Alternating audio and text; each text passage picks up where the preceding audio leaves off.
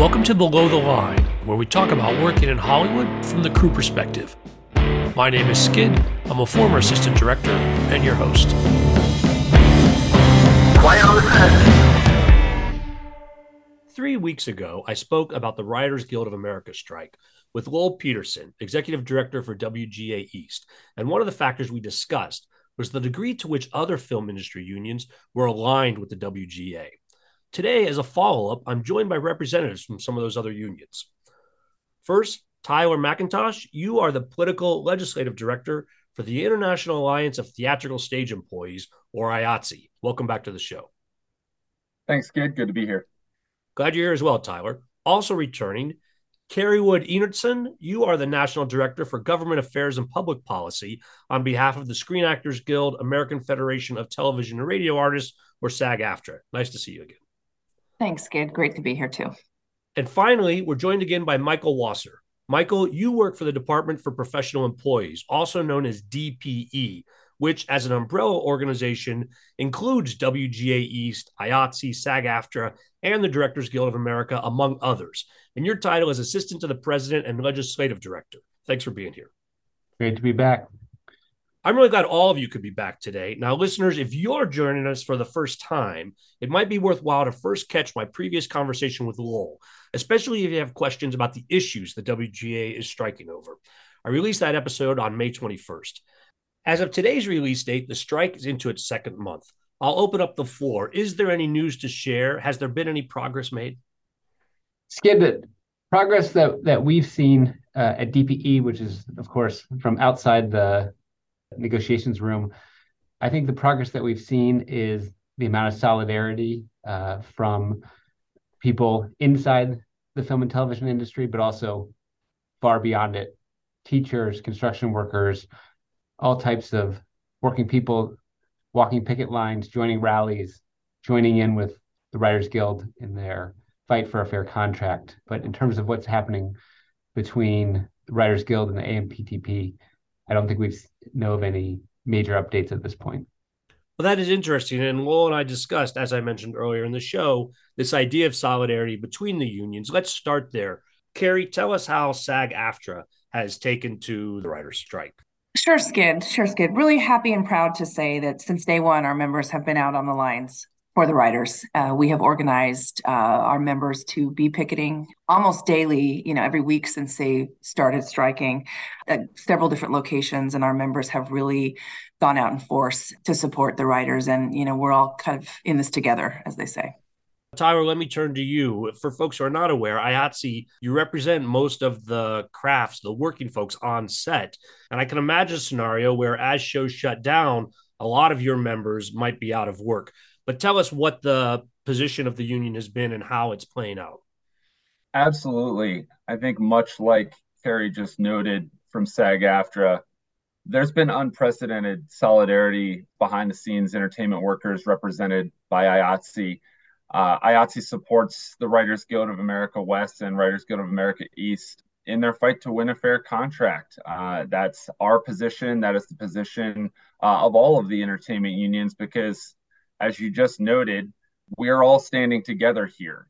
A fair contract for WGA members is better for every IATSE member. These are an ensemble of media megacorporations worth trillions of dollars. So standing with the writers in their struggle to win a fair contract, that's not only the right thing to do, but it's also an opportunity for us to build solidarity amongst our members and amongst rank and file entertainment workers. So our members have also been out on the line, joining all of the WGA pickets, along with our brothers, sisters, and kin from across the entertainment unions in their fight for a fair contract, because we are all in this one together.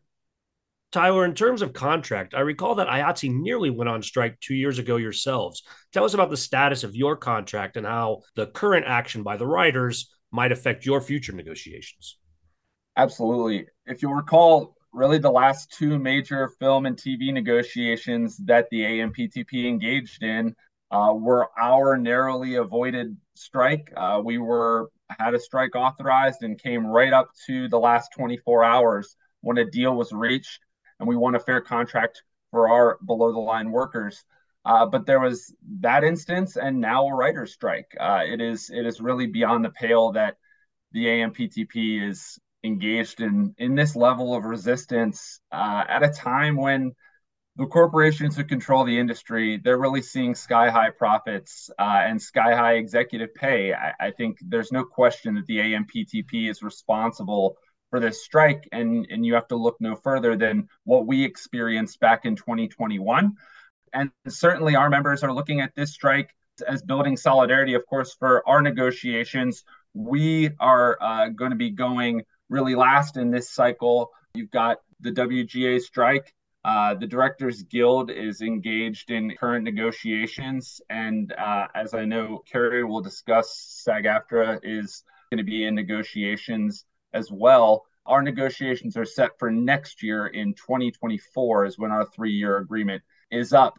But many of the issues that are at play here with the writers are certainly issues that our membership is watching closely, and that the writers are fighting for, minimum pay, streaming conditions, staffing minimums, restrictions on the use of AI to undermine compensation and creative rights. These are shared issues across our industry. So it's certainly going to affect all of us, the outcome of this strike. So, Tyler, you mentioned that the SAG-AFTRA was going to negotiations. Kerri, give us a sense of what that process is going to look like for your union. Sure, Skid. We sent out an authorization vote to the members.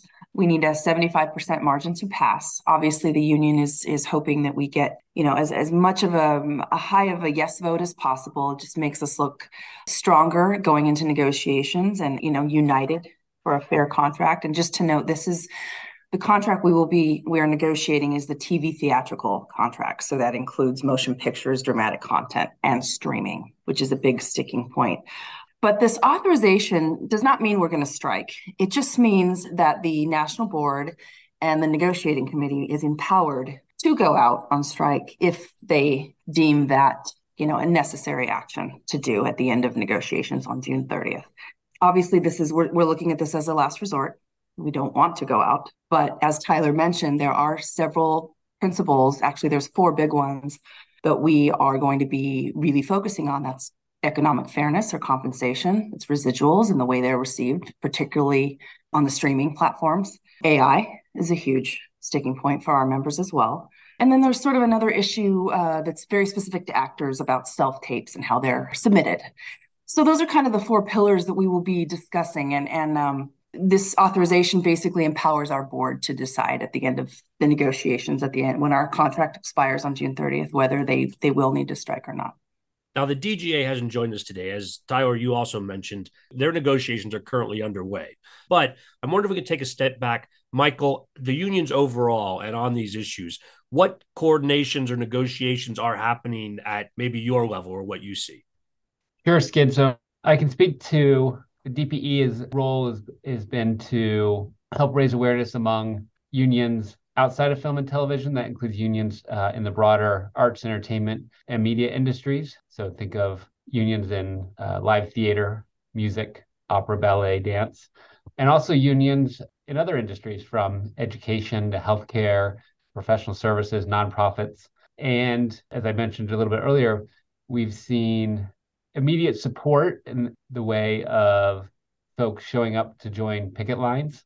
We've seen that across cities in New York, in California, in Washington, D.C., where I'm talking to you from at events where we've seen employers using the content that the writers helped create to sort of tell the story about themselves, but conveniently leaving out a little information about what's going on at the bargaining table. So trying to raise awareness among the public about that. And I think what we've seen is that obviously you can hear it in Tyler and Kerri's explanations of their own individual unions' issues. Some of this is technical and specific to the entertainment industry, but when you pull back and get beyond the jargon, it's issues that resonate with many, many working people, certainly many working professionals.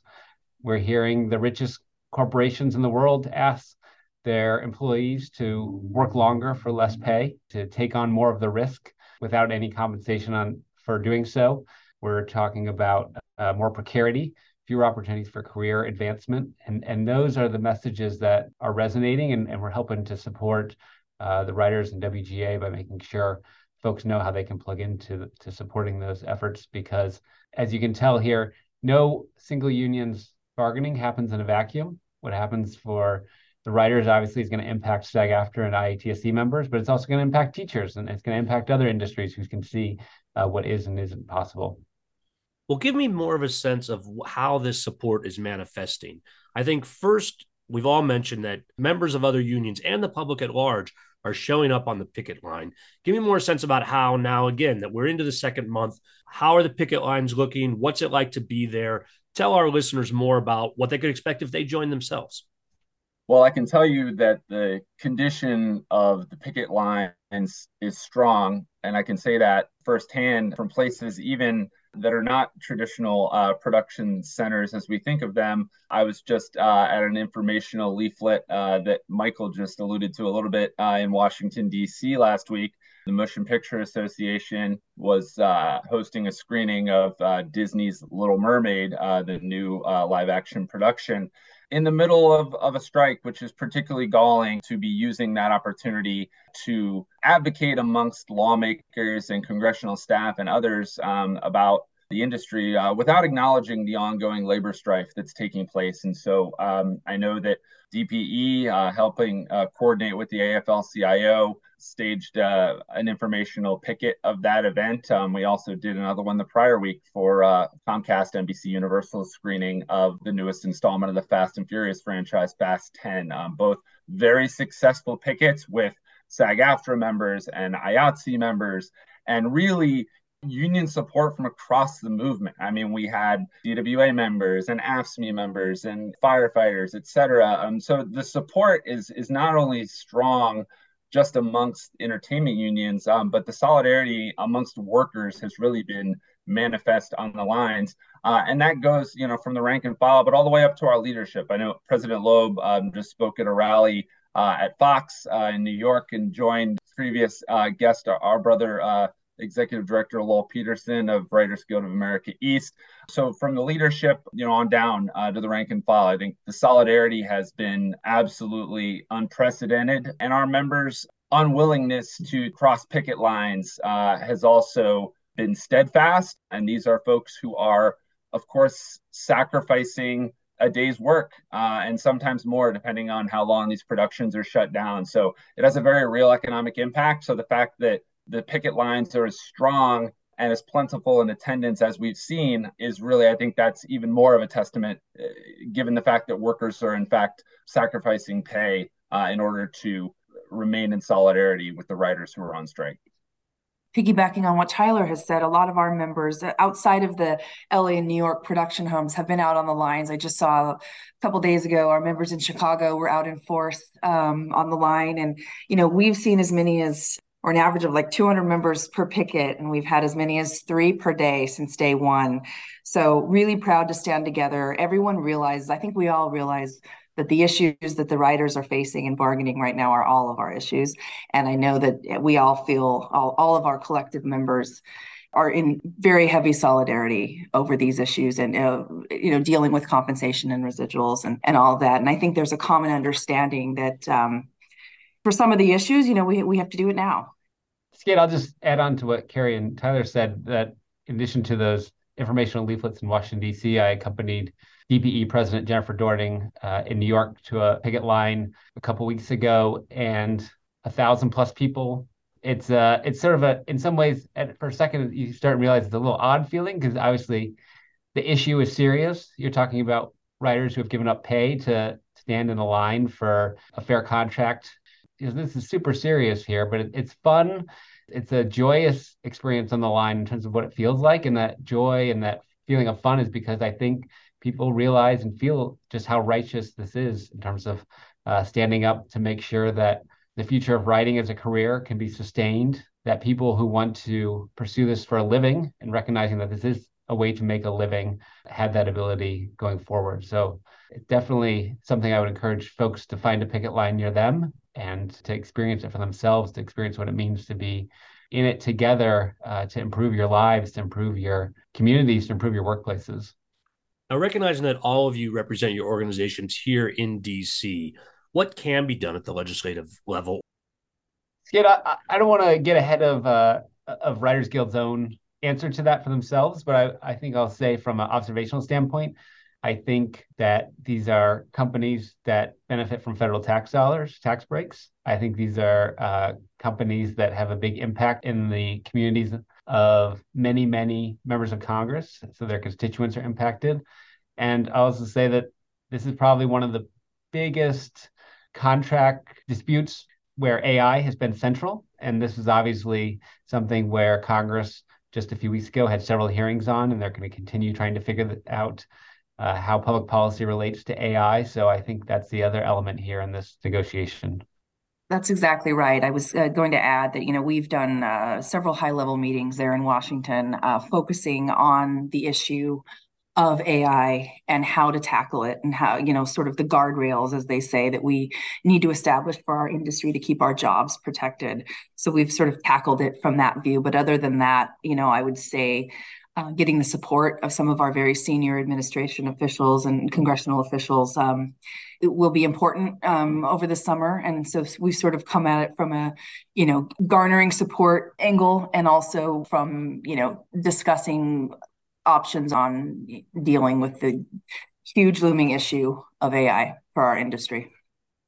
And for IATSE, I can say our experience from our last contract fight with the AMPTP in the fall of 2021, certainly, the practical nature of the bargaining, of course, has to happen at the table between the parties subject to the contract. However, as both Michael and Kerri have alluded to, congressional support, support from elected officials is always a factor. These are folks who are elected to help shape the laws that govern the industries in which we work. So having those folks voicing support for the cause is always helpful. We had in our contract fight a congressional letter sent to the head of the AMPTP, signed by 120 members of Congress, saying that the issues that we were fighting for, as far as reasonable rest and fair pay, et cetera, were ideals with which they were aligned, and urged both sides back to the table. And this was at a time when the AMPTP had walked away from the table. And I'm not saying that was the only thing that forced them back, but certainly that pressure and support helped and ultimately averted a strike in our case. So certainly it's an element of the process. It's certainly not something where Congress alone could effectuate the end of this strike. However, the support is always a factor. It's fantastic to see so much support for this action. And as you said, it tying into the labor movement in general, it's a strong time in this country, I think, to really look at these issues and how they're going to affect us all. When Lowell was on a couple of weeks ago, he noted that they have a website, WGA contract2023.org, where people can go. It lists opportunities to join picket lines. You can make donations, you get more information. Are there other things that people can do to show their support that you would recommend both to your members and to the public at large?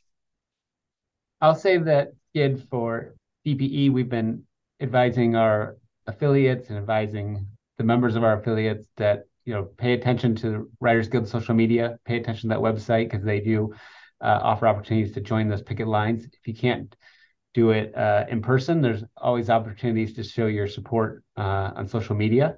And then, of course, we were talking about members of Congress. It's always good to remind members of Congress that they have constituents who care about working people getting a fair deal and a fair return on their work. So that's always another way that people can express support. But maybe Tyler and Kerri can talk about specifics for their members of their unions.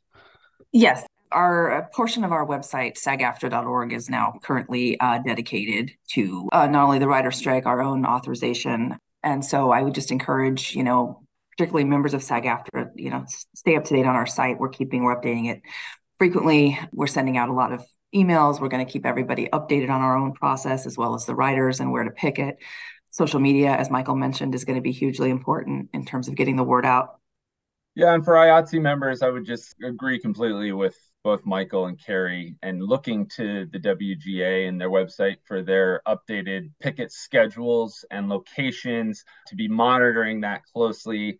As I mentioned earlier in the pod, We certainly have a lot of members who are foregoing work during this strike, and that solidarity certainly has not gone unnoticed. And, the international, has informed all of our local unions, our motion picture and television unions, that every IA member has legal rights during the WGA's dispute with the companies. And we've sent a review of all of our major collective bargaining agreements in the film, television, and commercial production industries to the members of our motion picture and television locals, informing them of their rights and their ability to continue to honor these picket lines without being permanently replaced. And so we would just say continue the solidarity, and we plan to be in this fight to the very end with WGA.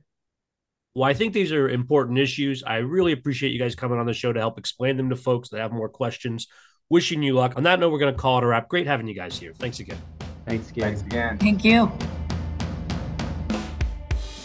Listeners, I always appreciate your feedback. You'll find my contact info at our website, belowtheline1word.biz. That's B-I-Z. You'll also find past episodes and links to all of our social media, so check it out. A quick postscript. In the time between recording and publication of this podcast, there were two relevant developments.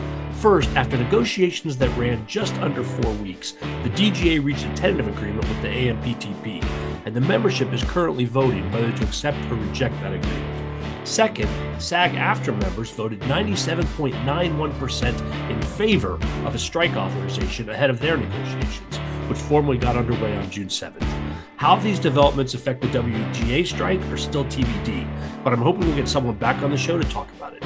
Until then, here are my closing credits. Thanks to Curtis Five for our music, John Wan for our logo, and to all of our listeners, I appreciate you. Please rate us wherever you get your podcasts and tell your friends. Thanks again from Below the Line.